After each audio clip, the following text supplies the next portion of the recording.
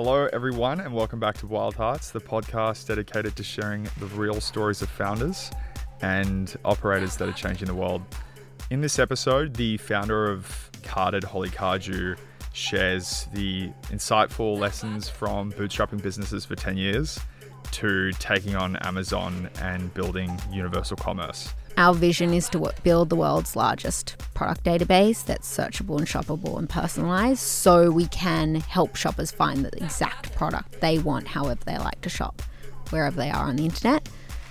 But what we realized was our starting point in terms of solving a shopper problem and getting that data and information and understanding what product they want is where we needed to focus our attention on. This episode is packed with stories and lessons from Holly's first startup, Teaching, when she was 10 years old, to lessons on launching MVPs, building traction, pivoting the initial carded product 3 months ago, and entirely changing the go-to-market, but staying true to the carded vision. There is a world in which commerce exists on all digital surfaces and different places. So how do you empower people to do that? So for us, it's once we build out that searchable, shoppable database, whether you go to cardew.com and that's the place where you go to find your product, just as you would go to existing big stores, i.e. Amazon or Google Shopping. Like, how do we disrupt that? We talk about the paradox of loving hard problems, raising $10 million, having never raised a round of venture before that, and honestly so much more. It's a remarkably insightful episode, and I really do hope you enjoy it as much as I did.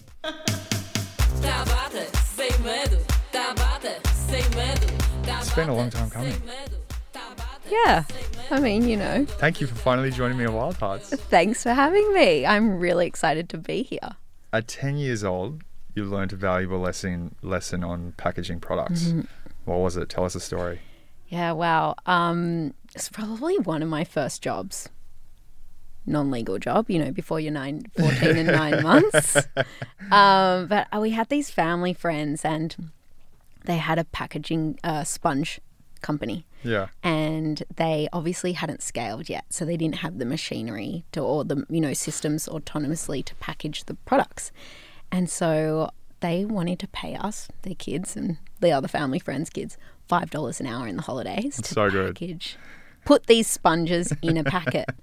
And I remember seeing one sponge that was blue and one that was yellow, and then one said bathroom and one said kitchen. And I said to one of the older kids of the son, and I was like, what's the difference? Like, what, this packaging says, like, this makes your kitchen sparkly and clean, and this one does this to your bathroom. He goes, oh, nothing, they're just different colours. And I realised at a very young age that I was being fooled completely. Yeah. And what packaging really meant. I mean, it was part genius, but I thought, like, wow, that's wild that you can just sell the same thing, slightly different colour, and put it in a different packet. It's a pretty remarkable lesson, the fact that you also remember, this is a takeaway, just like UI design. Yeah, it was so clear, sketched in my memory. Were you one of those kids who was just like, I need to make money? Yeah, I think so. For me, money was the ability to do what you wanted. You didn't have to ask your parents for permission to buy something at the shop because you made your money. You could go do what you wanted. Well, what about a phone? Did they, if you had enough, if you'd saved enough, did you ever run into any challenges when it came to buying certain products? Like, I wasn't allowed a phone till high school. Yes. So I remember my first phone, Nokia 3210. Yeah. Yeah. Got that for my 12th birthday. Yeah. But I wanted the Nokia, was it 8310 or 8210? The one I with wish I could tell you. Oh, sorry. I'm a little bit older. No, I had a Nokia too. But all I really remember about it is Snake. Yes, Snake. I do remember Snake. But do you remember the first phone that came out with the white light? Yes. It was an 8310. Yeah. I really wanted that. My real first job was McDonald's at 14 and 9 months. Oh, wow. Yeah. Fantastic. I think fantastic. Tell me more about that. McDonald's? Yeah. Because when I was growing up, I heard like it was actually a genuinely good training ground. It was fantastic. Yeah. I don't know about now because everything's automated.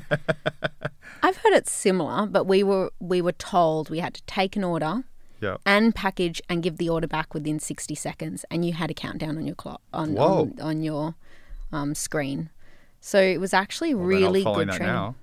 Well, no, I think you still have to pack the order if you're back of kitchen Yeah. and deliver it, but they don't no longer take orders. But I think it was really good training to see like processes and systems. So yeah.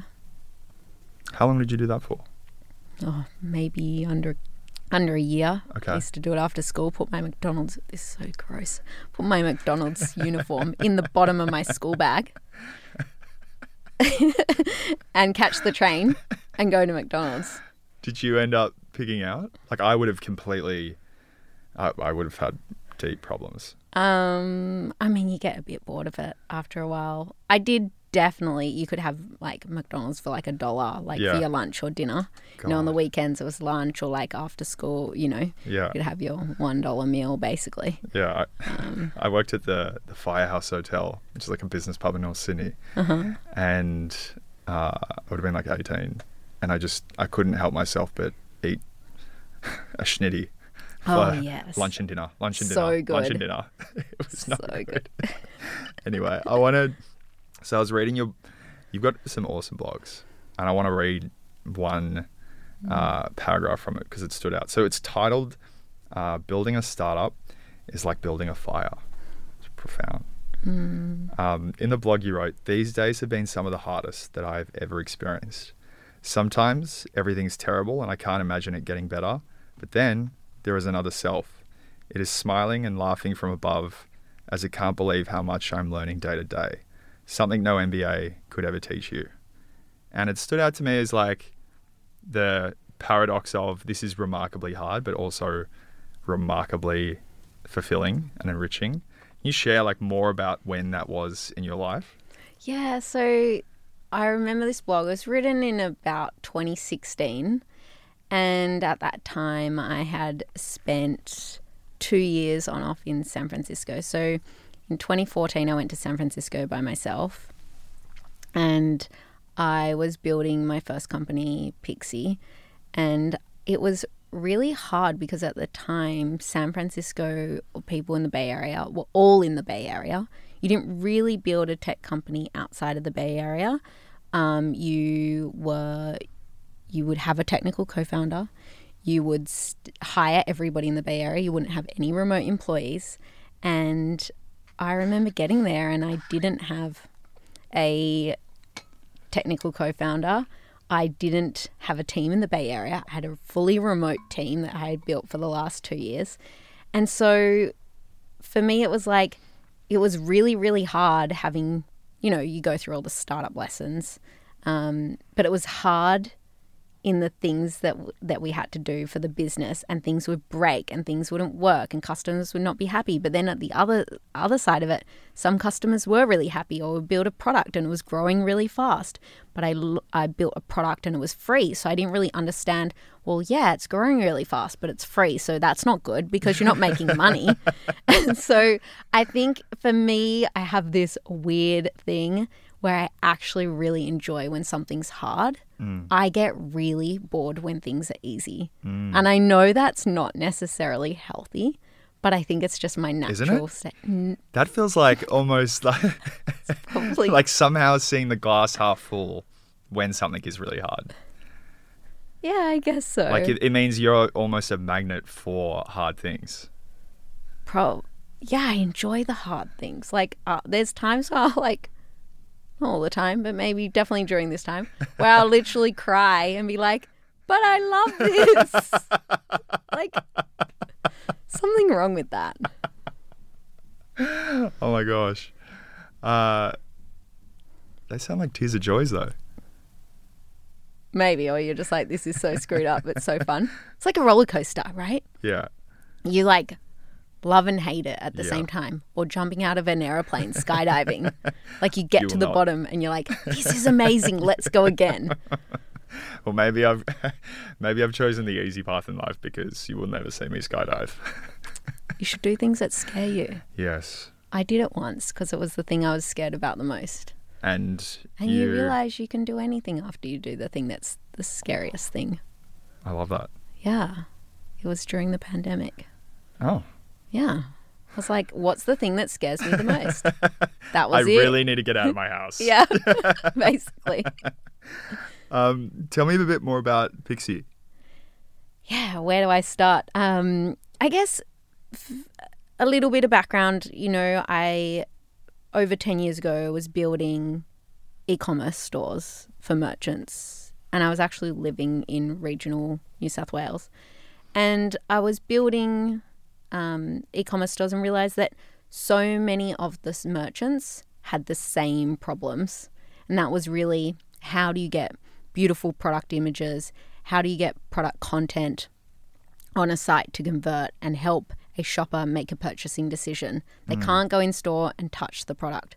So then I started Pixie, and that was really editing product images at scale for merchants.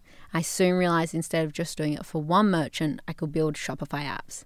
And this was back in the day when there was less than 200 apps in the Shopify App Store. And for context, there's now 6,000 plus apps in the Shopify App Store. So we got in really early, and I realized there were more problems that I could solve for merchants and automate it in the App Store so they didn't have to do the work. And I always had a passion, and still do, is like automation and efficiencies in anything we do. Like, technology is incredible, and we should be able to empower people to do their job. Either allow them to focus on the things they love, or allow them to like spend time on the actual money-making activities, like build their product or support their customers, versus editing product images, cutting out the background, putting them on white surfaces, and then uploading them. So yeah, today I have bootstrapped multiple Shopify apps. It runs in the background, and I really, really love it, like what we've done for merchants on Shopify. It's been a great ecosystem. Well, I was going to ask, what was some of the lessons from amassing 40,000 merchants through building a lot of these applications for them. But you've given one, which is the value of efficiency and learning about your customers. But what are some others? It's a good question. I think it's really, with the merchants in particular, the Shopify merchants, they don't necessarily know what they want. They don't know what is possible. They really they have a problem, and you nearly need to preempt it and act a bit like an agency or a consultant. Well, that's what I was doing with Pixie. It's like looking at their website. Okay, everybody wants more sales. How do they get more sales? Well, there's like a whole varied range of things, from marketing activities to like improving site speed, how your products look, to reduce returns. So can you give people more information? So I guess some of the lessons was really sort of building the product that they don't know that they need. A lot of time I spent in forums or Facebook groups to listen to what people wanted, or, even they would say, hey, I've built a store. Can you give me feedback on the store? So it was always, for me, a lot of the Shopify agencies are there to help a store say, like, these are the things wrong with your business. Now we're going to implement these changes. I wanted to do that with apps. It was like, here's the things you need to fix. We've monitored your store, but how do you do that in an automated way? And then how do you not just say, here's the things you need to go do, now go hire the people? Because people don't know who to hire. They might not have the resources. So how can you give them the button, literally a button to press to say, yes, fix it? And that's all they need to do. So for me, it was always looking at the problems that their merchants had, but not necessarily what they were asking for, but more so finding a solution to their problem. What have you learnt about MVPs? Oh, lots. Paul Graham famously says, do things that don't scale. We've all heard that. And it's so true. I can remember so clearly when I started Pixie, I was sitting, do you remember Blue Chili? Yes. Yes, I was sitting in their office in Surrey Hills, and I put up a landing page. I built it myself on WordPress, and I didn't know how to code the PayPal God, that API takes a long time to learn, though, when you're not non-technical. Especially 10 years ago, or more than 10 years ago. Yeah. And I was doing the same 10 years you're ago. doing that? Oh, it was WordPress, get on, so much head noise at the time. Now there's easier tools exactly. to use. And I put up a landing page and it literally said, put in your link to your Dropbox files. And I counted the images. I sent a PayPal invoice and I would find a designer online. They would edit the images and I would send them guaranteed sent back $1 one image, 24 hours. That's awesome. I would send them back within 24 hours in an email saying, here's your edited photos. And I would have a virtual assistant manage the spreadsheet and the designer. Huh. Virtual assistant's pretty ahead of the game, though. Yeah, it's Upwork. It's incredible. Yeah. Okay. Like all sorts of people. And so what was, so do things that don't scale, but what was the value of going through that exercise? I think I haven't really spoken about it, but when I was 19, I built a travel website. Yeah. I took a lot of money to an agency in Surrey Hills to build me a travel website. After that, I spent a lot of money online getting outsourced developers to build an e-card website. I had spent so much money building different things. I was like, I can't spend money to do these things anymore. I just have to do it myself. And there's only I just had to make some sort of money or have some sort of traction to justify hiring another person or hiring a developer to even build a PayPal button. There was something about the reason why I laugh so much. I did the exact same thing, and I showed them the designs, and he looked at me with pretty much disgrace because they were so bad. He's like, "Yeah, this is going to cost you like $300K." I was like, wow. I think I'm just going to have to learn how to code. Yeah, exactly. He's like, I'm out. I'm kind of glad for your sake that he was out. What you just shared too is like a really interesting like bootstrapping lesson on like, I need to prove to myself that this actually makes sense to go and pursue. At what point did you start knowing that actually this was adding value?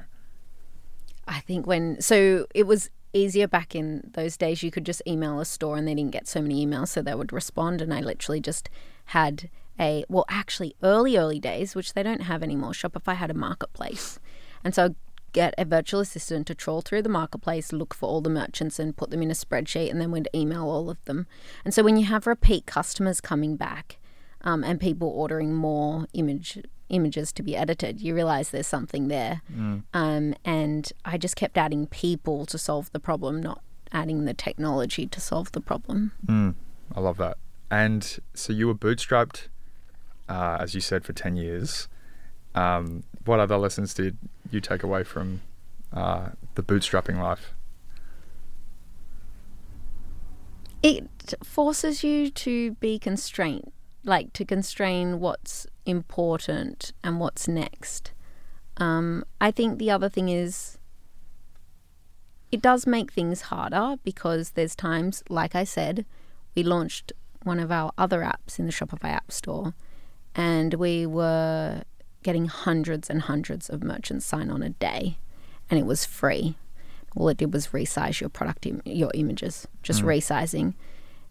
And that made it hard because maybe at that time I should have gone and raised money and shown that like I'd built a product that's completely automated, doesn't require one human to step in, and it's growing like wildfire. We're doing millions of photos a month. Wow.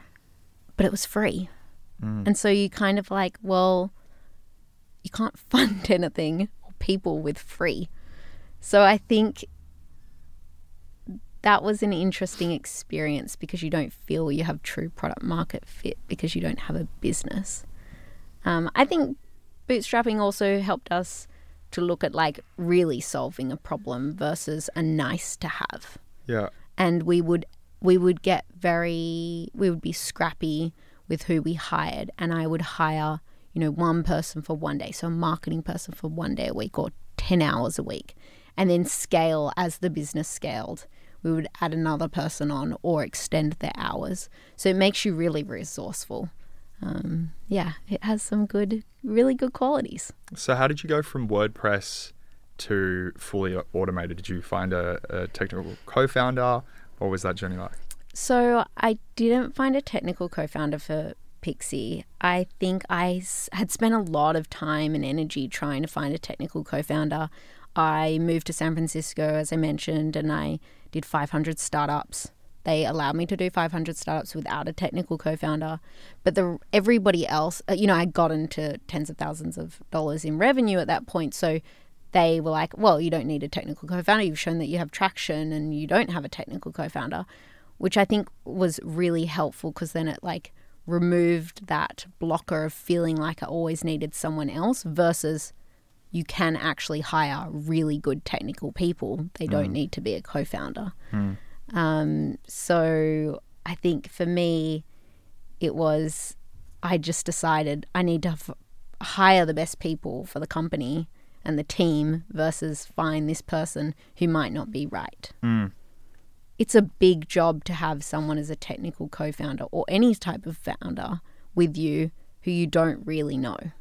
How did you arrive at that? Like, I imagine like you're going through the co-founder search experience, meeting people en masse. Like that's a hard lesson and quite a wise lesson to arrive at. Can you share a bit more about the journey of or the process that you went through? Yes. I Scars. Where they built a bunch of code and then it was like a disaster and like they said it would take 12 months and it took like 2 years. I don't... I mean, all the engineers are going to hate me for saying this, but whether it's software, whether it's like, I don't know, mechanical, electrical engineering, everything takes longer than one expects. Even on the business side, everything takes longer than anyone expects ever. But I think for me that it's really, unless you find someone who's really like willing to give their whole life to something, like really give their whole life to something, then it's probably like not the right person. Yeah.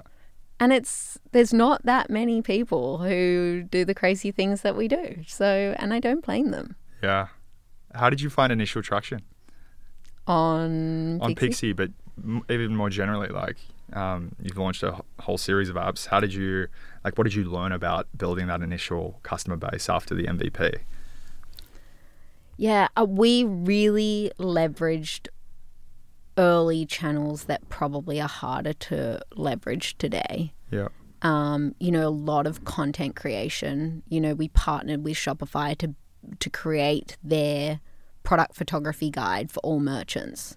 It was 100 pages. It goes out to all of their merchant base and like really be the face of Shopify partner. I am actually their retargeting ads, which are still going 4 years on. So if I follow you around the internet, it's not my fault.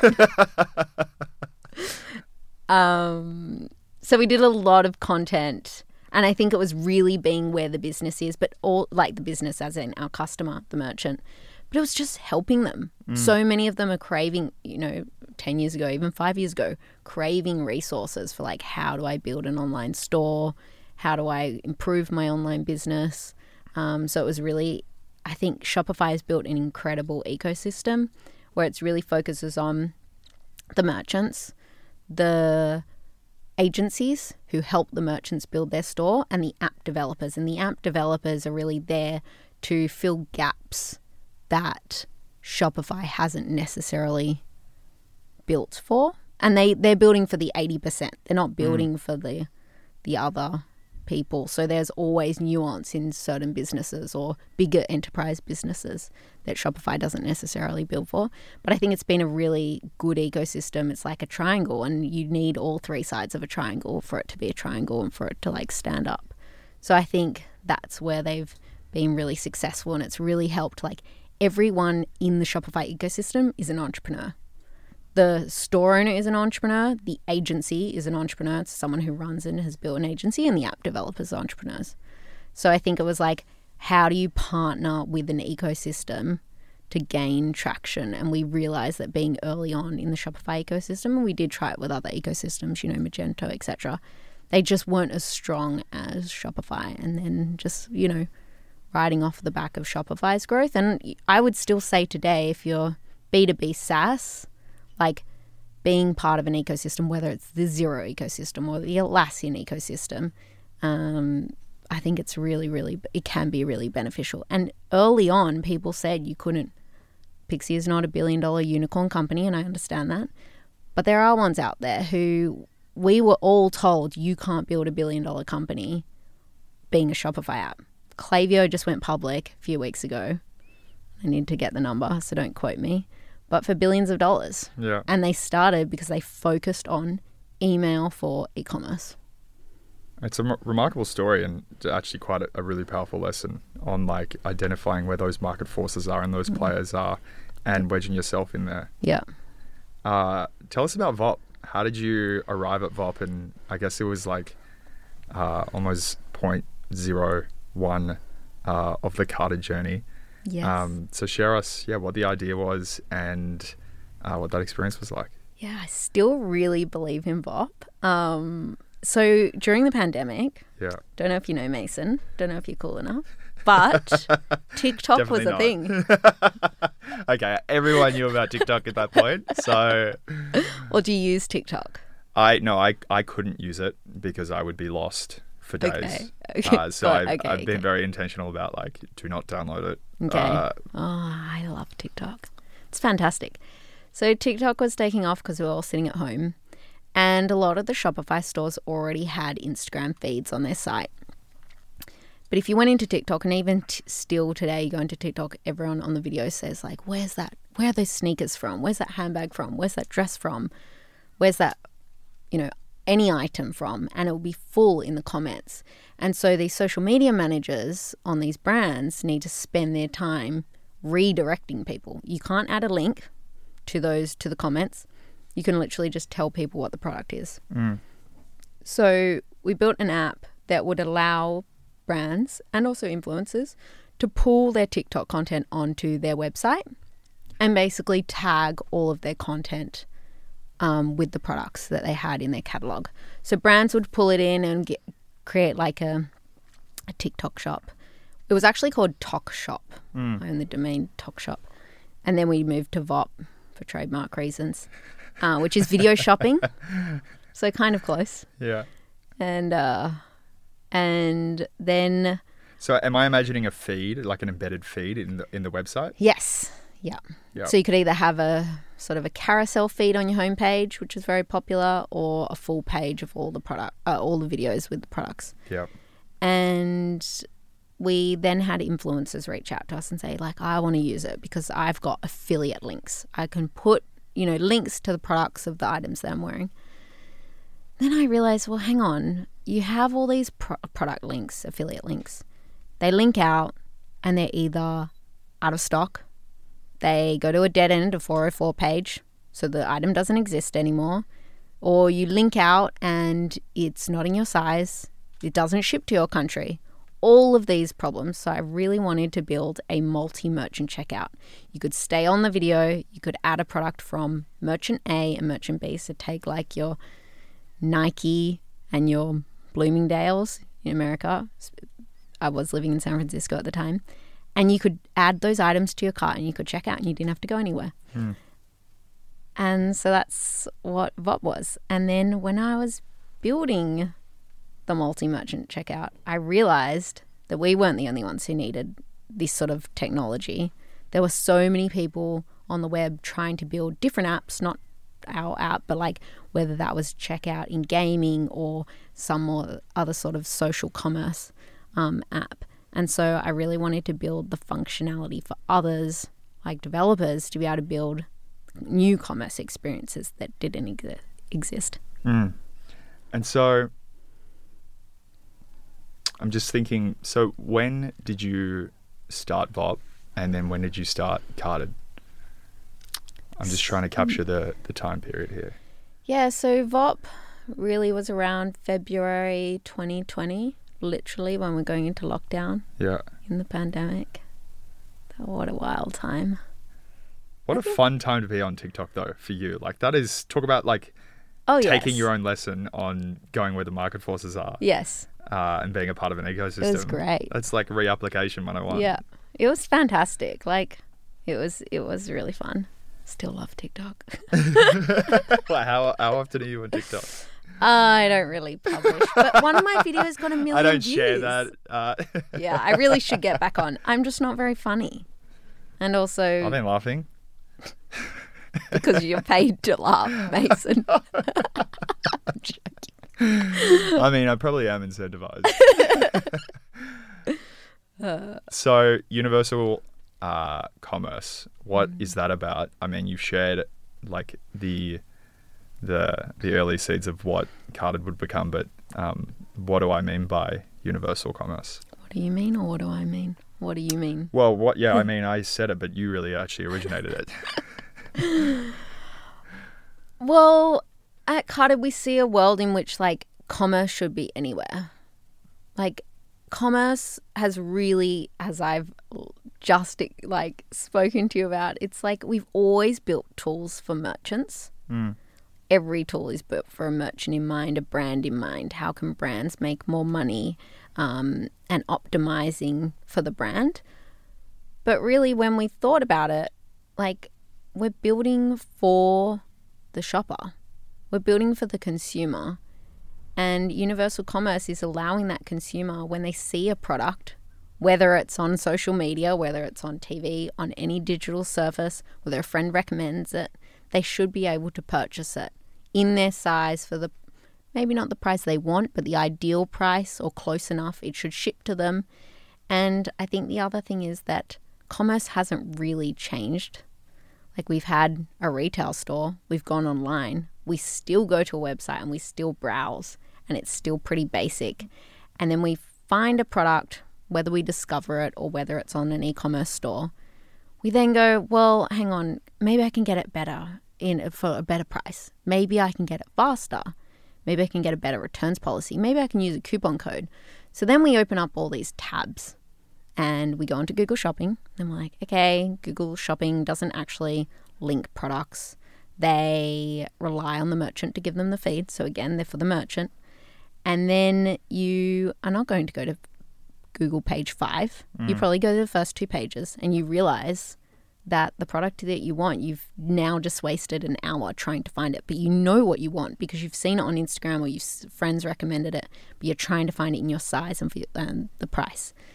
So we believe that if there was a standardization of products and product data and product information, and that was surfaced in the right surfaces, like where you see the product originally, then you would be more likely to buy and purchase versus spend a lot of time trying to find the product that you want. Go a step further and just describe the user journey, maybe through an example of, I guess, that checkout flow. Yes, so I think in terms of a user journey, what we realized was, you're going on a skiing holiday and you want a skiing jacket. And first of all, everybody has a different shopping journey. It's, some people use Pinterest, some people use Instagram, some people go to the exact store that they want to go to, some people read a magazine. But in a user journey in terms of shopping for a jacket, I would say most women, myself included, go to Instagram. We look through our friends or we look through some people that we follow. We find a jacket that we like. And then we know what jacket we want, similar to what I was talking about. And we will open up Google to try and find it. We've found the image, but we don't actually know what the jacket is.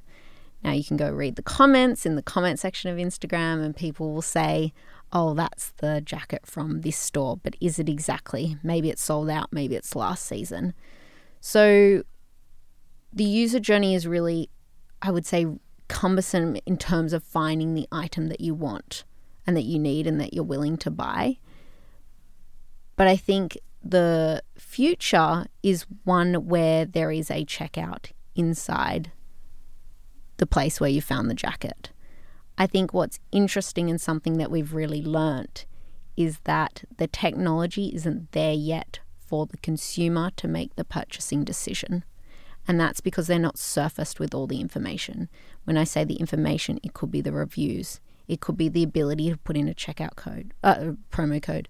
So for example, I would say Instagram shopping, Instagram commerce hasn't really worked because it doesn't have the ability to compare products across multiple merchants. You're literally just buying from that one merchant. Does that make sense? It does make sense, but what's the advantage of having that? Like, if I love this jacket and I'm going to go on Google search to find it, why wouldn't I just circumvent that process and buy it where I am? Well, we would all love that. Yeah, so what's the advantage of having like that browsing piece?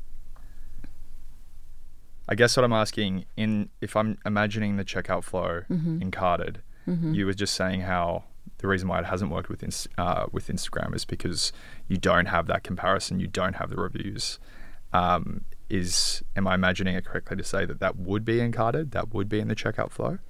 So I guess something to touch on is that when we started this journey, we really believed that on-site checkout in the digital experience, not on a merchant site, was the most important thing, and being at the end of that purchasing decision. What we realized was we were trying to solve the business problem for the platform. So we had a whole lot of interest in from media companies to have on-site checkout.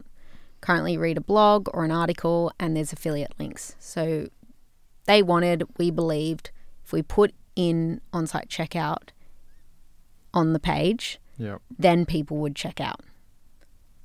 We actually realized we need to solve the shopper problem first, and we need to we need to start further up the funnel in terms of once they've discovered the product, how do we help them save and compare the product versus just the on-site checkout, because they hadn't been able to make that comparison yet, because there is no such thing as a linked offer at checkout. So being able to compare those products.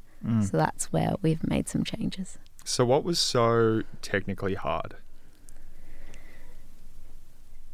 Yeah, I think what's really technically hard is that commerce has always been, building any commerce experience has always been merchant by merchant. So you've had to go and sign up one merchant, and you're not really solving a problem until you have all merchants, but nobody has all merchants. So it's how do you index the whole of the world's products across the internet? How do you standardize all that data? And then how do you link all of it together to make sense of it? And then how do you make it personalized? And that goes back to, I guess, my comment around commerce is that it's still so primitive in a way. You go to a website, name any big merchant, I go to the same website. We see the same things. So there's no one index of all the world's products that allow people to surface them. So therefore, commerce problems in digital experiences haven't been solved, which makes it so technically hard to solve, because the only way to do it is to literally get every product on the internet that people care about. Like, we can get all the products in the world, but if people don't care about them, there's no point. But there is a large portion of all the major retailers where there is not one database of products for us to surface to build a good shopping experience. What are some war stories in the engineering team on trying to build and ideating for a product like that? I think some of the learnings is that we tried to build for scale really early. Yeah. We did index all of Shopify's products and a lot of large merchant retailers' products as well. We had over 1 billion products in our database. Wow. So we had built for that. But like, what are the products that customers, shoppers care about? So we can sit there building our integrations, our permissionless integrations all day, every day. But like, what does the shopper want? So for us, we had gone and built B2B technology, which we still have, the multi-merchant checkout, being able to turn any link into a checkout. We had carded elements, which is like a low-code, no-code. You could put in a line of code and you could have this ability to add multiple products to your checkout. But what we realized was that if we don't build for the shopper, then they're not going to check out. And so for us, I would say like the biggest lesson was how do you, I guess, get something in the hands of the consumer earlier than just build for the platform.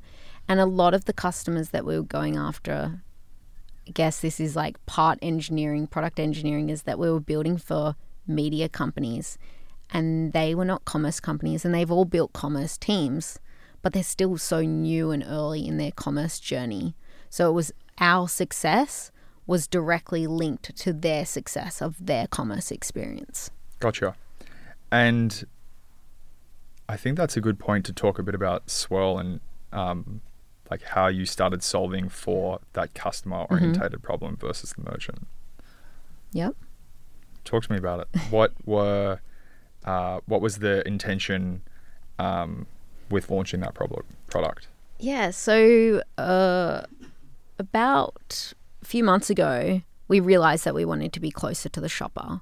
We wanted to be able to understand what were the products that shoppers cared about from what merchants, because previously we had taken affiliate links, the links that the media companies thought that the consumer wanted, and turned them into a shopping experience. Well, we decided we were going to build a shopper app. So we've actually really quickly built and launched a consumer app called Swirl. And Swirl allows people to save products from any site on the internet or any app and then organize and compare the products.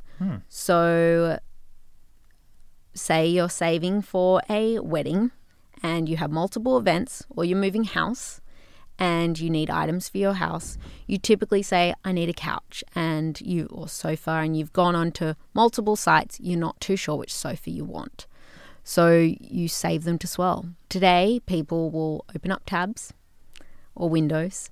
They will take screenshots. They will write notes in their notes app, or they'll send links to themselves or send links to a partner.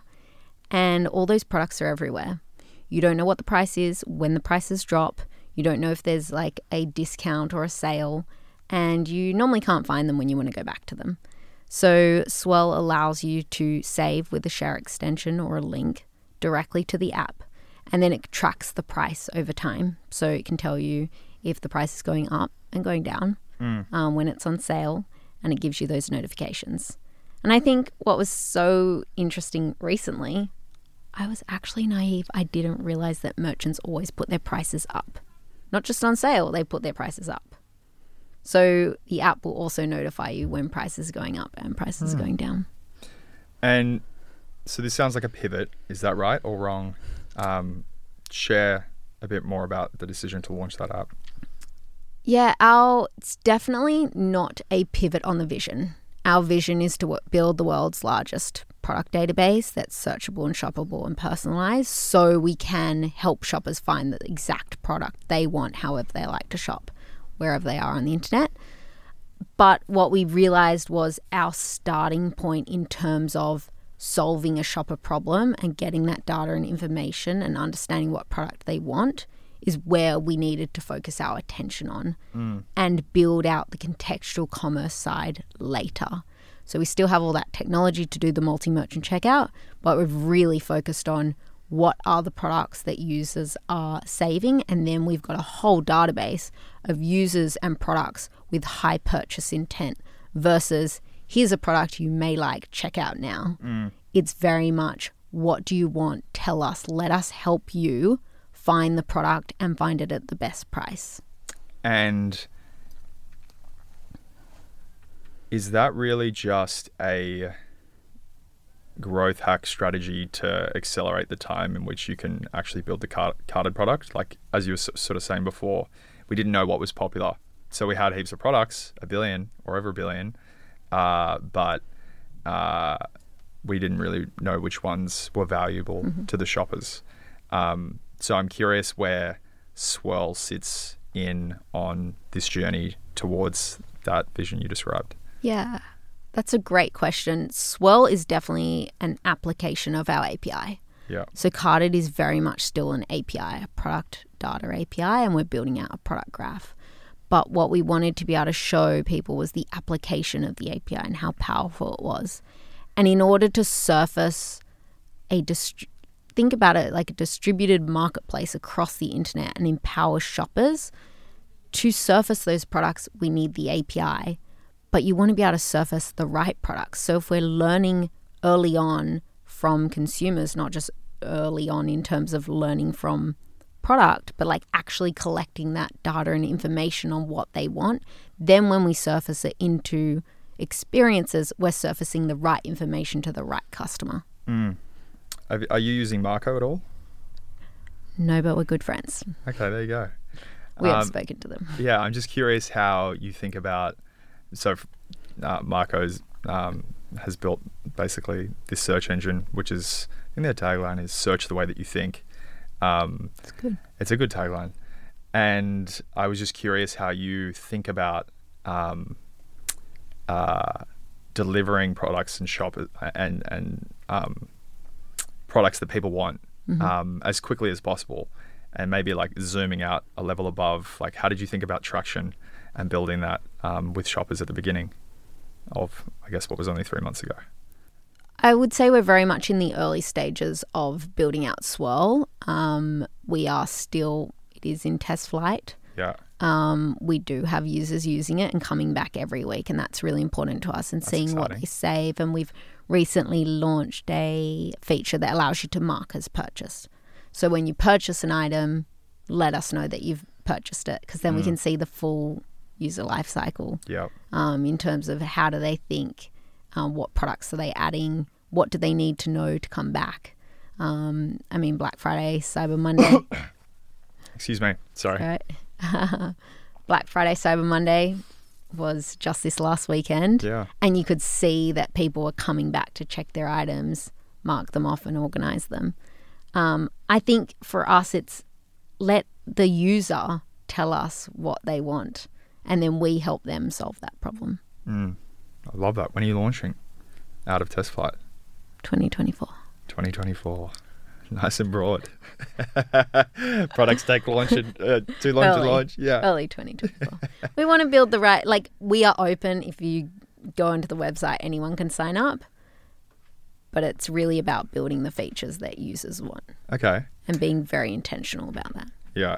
And I will ask, it's obviously very cool to learn about the entire life cycle of that shopper. Like, to know that people were organizing this, sort of bookmarking it, and then to come back on Black Friday, because that's when the discounts were there, is just like a beautiful journey across different merchants that I'm sure, like, you can start to imagine the ecosystem that, like, for example, Shopify has. They would have that sort of intel, I can imagine. What's the next step, to the extent you can share, after something like Swirl? Or is this now like a foundational feature of how shoppers organize what they want? I think there's, at Cardew, it's, I do want to be able to provide people with the API to be able to build the experiences that they want to. There is a world in which commerce exists on all digital surfaces in different places. So how do you empower people to do that? So for us, it's once we build out that searchable, shoppable database, whether you go to cardew.com, and that's the place where you go to find your product, just as you would go to existing big stores, i.e. Amazon or Google Shopping. Like, how do we disrupt that? Like, Amazon doesn't have every product on the internet. People aren't happy with Amazon. It definitely doesn't surface the brands that I want or the furniture that I like. And Google Shopping is for the merchant, and it's ad-based. So how do we build a better experience for the consumer? And that's what we're really focused on. But it is also about using the API and our application to be able to provide that into other contextual commerce experiences or other applications for the shopper. And Swirl's just one. Can you share what Carded Elements was, and I guess the lessons from launching that feature, of the Carded ecosystem? Yeah, so when we started Carded, it was very much our product API, which allowed developers to build new commerce experiences. But most people don't actually know how to build a commerce experience. And so they shouldn't. When they're building something completely new that doesn't exist, whether that's commerce in a gaming company or commerce within a messaging app, it's a new thing that doesn't exist. So what we realized was that they may have had the development resources to build, but it was going to take a long time for them to build on top of our API. So we built Carded Elements, which was a low-code, no-code builder that allowed you to put a piece of JavaScript on your site. And you didn't need to build the cart and checkout. So we could streamline the process for the developer, a little bit like Stripe Elements. And that allowed implementation to be a lot faster than we initially anticipated. So we did start building, we had a lot of API documentation. You could build whatever you want, but you nearly give people too many options. They don't know what to build. So yes, Carded Elements was the thing that we launched. And you're saying that, I guess the focus of a set menu was what it needed? Yes. And it's kind of ironic because I don't know if you've listened to the Shoes of Prey story. I have. But they really talk about how there were too many options. Yeah. It's like that paralysis analysis. Yeah, but I mean, situation. Yeah, well, Blackbird was an investor in Shoes of Prey. And I also worked at Zip for a couple of years. And I guess one of the most powerful insights is just in e-commerce, it's totally about removing friction. Yes. And that's why Carded is so beautiful in that way. It's because you remove all of the friction. Yeah. Efficient. Automate. Hashtag Pixie. Hashtag Carded. Oh, so good. What do you think, having reflected on that experience, building Carded Elements, launching Swirl, was there anything you could have done to accelerate your learnings, looking back in hindsight? Oh, hindsight's such a beautiful thing. Yeah. How about all the learning? For the benefit of everyone else. I also think that everything takes so much longer than anyone anticipates, ever. Yeah. And there's no such thing as an overnight success. Like all of my learnings in multiple businesses that I've done. I think one of the things that, I'm a big advocate, as everyone knows, for remote work. And I think this was one of the things that I could have done differently was we had multiple time zones. We had over 5 time zones because we built the company during the pandemic. And I think that can really slow a early stage team down, having to have people in different time zones and not just a 2-hour difference. It's, a full day sort of difference. So I think if I was to do it again, I would start in 1 time zone or 2 time zones, not 5 time zones. So I think that would have really accelerated our journey. Yeah.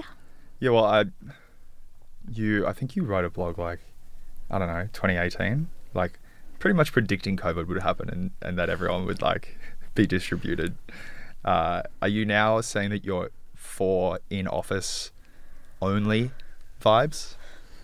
No. Where do you stand now, Holly? It's really hard because I don't like sitting on the fence. And I think both have its pros and cons. Okay. We're currently all remote, but we're split between Sydney and Melbourne. Okay. So it's very much the same time zone.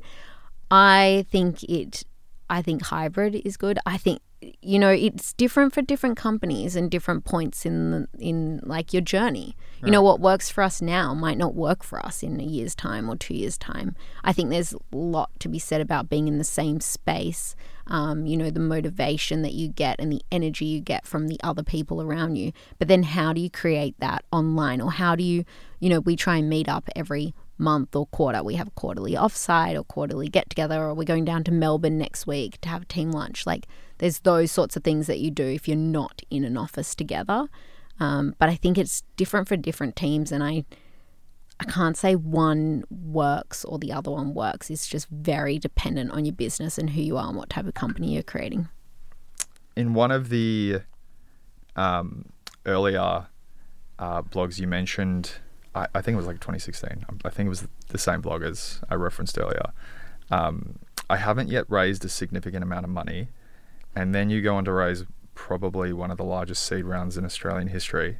Why did you decide to go via the venture route after 10 years of being a bootstrap founder? Great question, Mason. Isn't the AFR headline overnight success?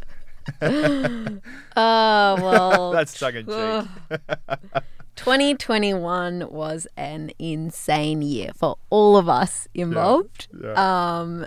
And, you know, we are in such a good place. Like, I feel so fortunate and grateful to be backed by Blackbird and all the support that we had from our investors in 2021 when we raised our seed round. I think the round gives, as a founder, it gives you the fuel in the tank to execute. It gives you the flexibility to learn and grow a team and try some really big, bold things and moves that you want to make that you can't do when you're bootstrapped. And I remember building, you know, coming off the back of VOP and wanting to build a multi-merchant checkout and wanting to index all these products and wanting to do something that hadn't been done before. And it's so clear to me what the future of commerce can look like when you have the ability to be able to do that. And in a way, you need venture money to do that and take on that risk and try something that hasn't been done before.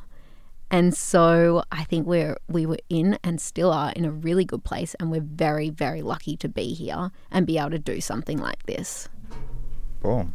Mic drop. And, well, I would love to learn about it's like not eating and then suddenly getting a buffet. Like, what was the psychology switch like? And did you need to go through a transition on how you decided to set constraints and like stay true to a lot of the values and principles that you were talking about? Yeah, there's only a few people that have raised 10 million in seed, so I'm just curious how that affected your decision making. It's definitely a mindset shift. Yeah. I think I have always been someone who does not like to waste money. I cannot. It's why I also help merchants. It's seeing them waste money on things that don't need to be spent on. But, you know, there's also a time and place where you need to like throw resources at something to get it done. So I think it's a fine balance of like, how do you manage your resources that you have now and be willing to try things that you haven't been able to do before by having funding and resources. So I would still say that I very much have the bootstrap mindset in terms of don't waste money, like be smart about where you put it. But it is also allowed me to hire some incredible people on the team to do things that we wouldn't have been able to do before. And how big's the team now? We're quite small. So we made some changes earlier this year and reduced the team down to be really, really small and nimble for that exact purpose of being able to build out Swirl, move as fast as possible and learn as much as possible and be able to iterate without having to have multiple, you know, management in place. Yeah, or just less time or structures or less time zones. Yeah. So yeah, it's been really valuable for us to have a small team. Yeah, what was that process like of reducing the headcount? It's never ideal. Yeah. I loved and still love all the people that I've worked with over the last 2 years since starting Cardew. And it's hard to go through that change, but I think also it's important. There's, you know, as 2021 was a wild time, a lot of people, investors, expected one to scale and build quickly. And then it was quite clear. I remember it was early to me, and I said to the partner who I work with, Michael Tolo, I was like, next year's not going to be the same. I don't know if he remembers this, but I remember it so clearly. Next year is not going to be the same. And for me, that meant there's not going to be lots of money. Yeah. we are not going to be able to hire this quickly. Not us, the whole ecosystem. It was a time in which it'd never been like this. And it was just like nearly too good to be true in a way. And so for me, it was like, okay, how do we start to do things and be more resourceful with what we're doing? And so when we had to let go of people or make changes, it was really like our strategy of what we needed to do had to change. And so it wasn't right to keep people around for them too. Like, I want them to grow and learn and be in a place where they're, you know, being able to learn new skills. And if you don't have the work that fits the team, then it work like on both sides. It's not fair to keep people on the team, and it doesn't work for the business. So we let some of the team go, and you know, I really did spend a lot of time trying to help people on the team find their next role. We're very lucky that everybody has found what they want to do and have moved on to other Blackbird companies. We're all in the portfolio. Haven't gone very far from the nest. Yes. And how did you think about going through that reduction in the right way? I know you've been like incredibly intentional about building an amazing team, and so I'd imagine you put the same sort of thought into what was evidently a really hard time. I'm a very logical person, but also empathetic. So my logic side says that what does the company need? What makes sense? What roles are needed to get us to the next stage? And so you put that side on, that hat on, I should say. I was in San Francisco and I had just arrived, and I was meant to be there for 3 months. And 2 weeks into my trip, I realized that we needed to change the team structure. I'm really about like, once you make a decision, move fast. Like, don't sit on it and wait around. So it was like, okay, we need to make the changes. Let's make the changes on the product strategy. Therefore, we need these sorts of people.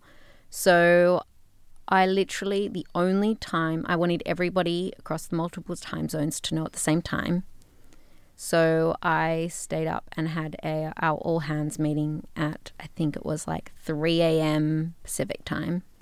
And then I did an all hands, and I said, I did mention at the beginning of this quarter that if these assumptions didn't play out, then what we need to do is we need to make changes. I had all hands, and then I had one-on-ones with every single person. Yeah. Whether they were staying or whether they were going, I had a call with every single person. Yeah. It was hard. It was not easy. It's not nice to let people go. I really, as I said, love working with the people that I worked with. Everyone is so good at what they do. Yeah. But yes, I'm logic. I'm probably 51% logic, 49% emotional. Yeah. Well, I mean, it's a perfect balance. And such is life. To be able to go through that and do it so decisively, because thankfully you move fast, because it means that these problems don't build and compound for longer than they need to. Yeah. And that's how relationships are destroyed and resentment builds. So kudos to you. Thank you for sharing that story on people. I want to sort of circle back to the vision, but just like bring it into more real terms. What is next for Cardew over the next, 12 months? If I get you back on in a year's time, which I hope I can, what will we be talking about? What are the big bets? Great question. Well, I think on the team side, we really actually want to stay small and mighty. Yeah. Like, we want to be able to move fast. We want to keep focused. And we want to build out Swirl. We really do believe that if we help shoppers save the items, organize and compare the items that they actually want, and be able to find the products for the price, or being able to get them shipped to them, that's what we want to focus on for the next year, is get as many shoppers and that shopper personalization and linked offers available to them. So that's what we're doubling down on at the moment. Epic. So Mighty Team, focus on Swirl. Is there anything I can call you out on in a year? Tim Doyle style?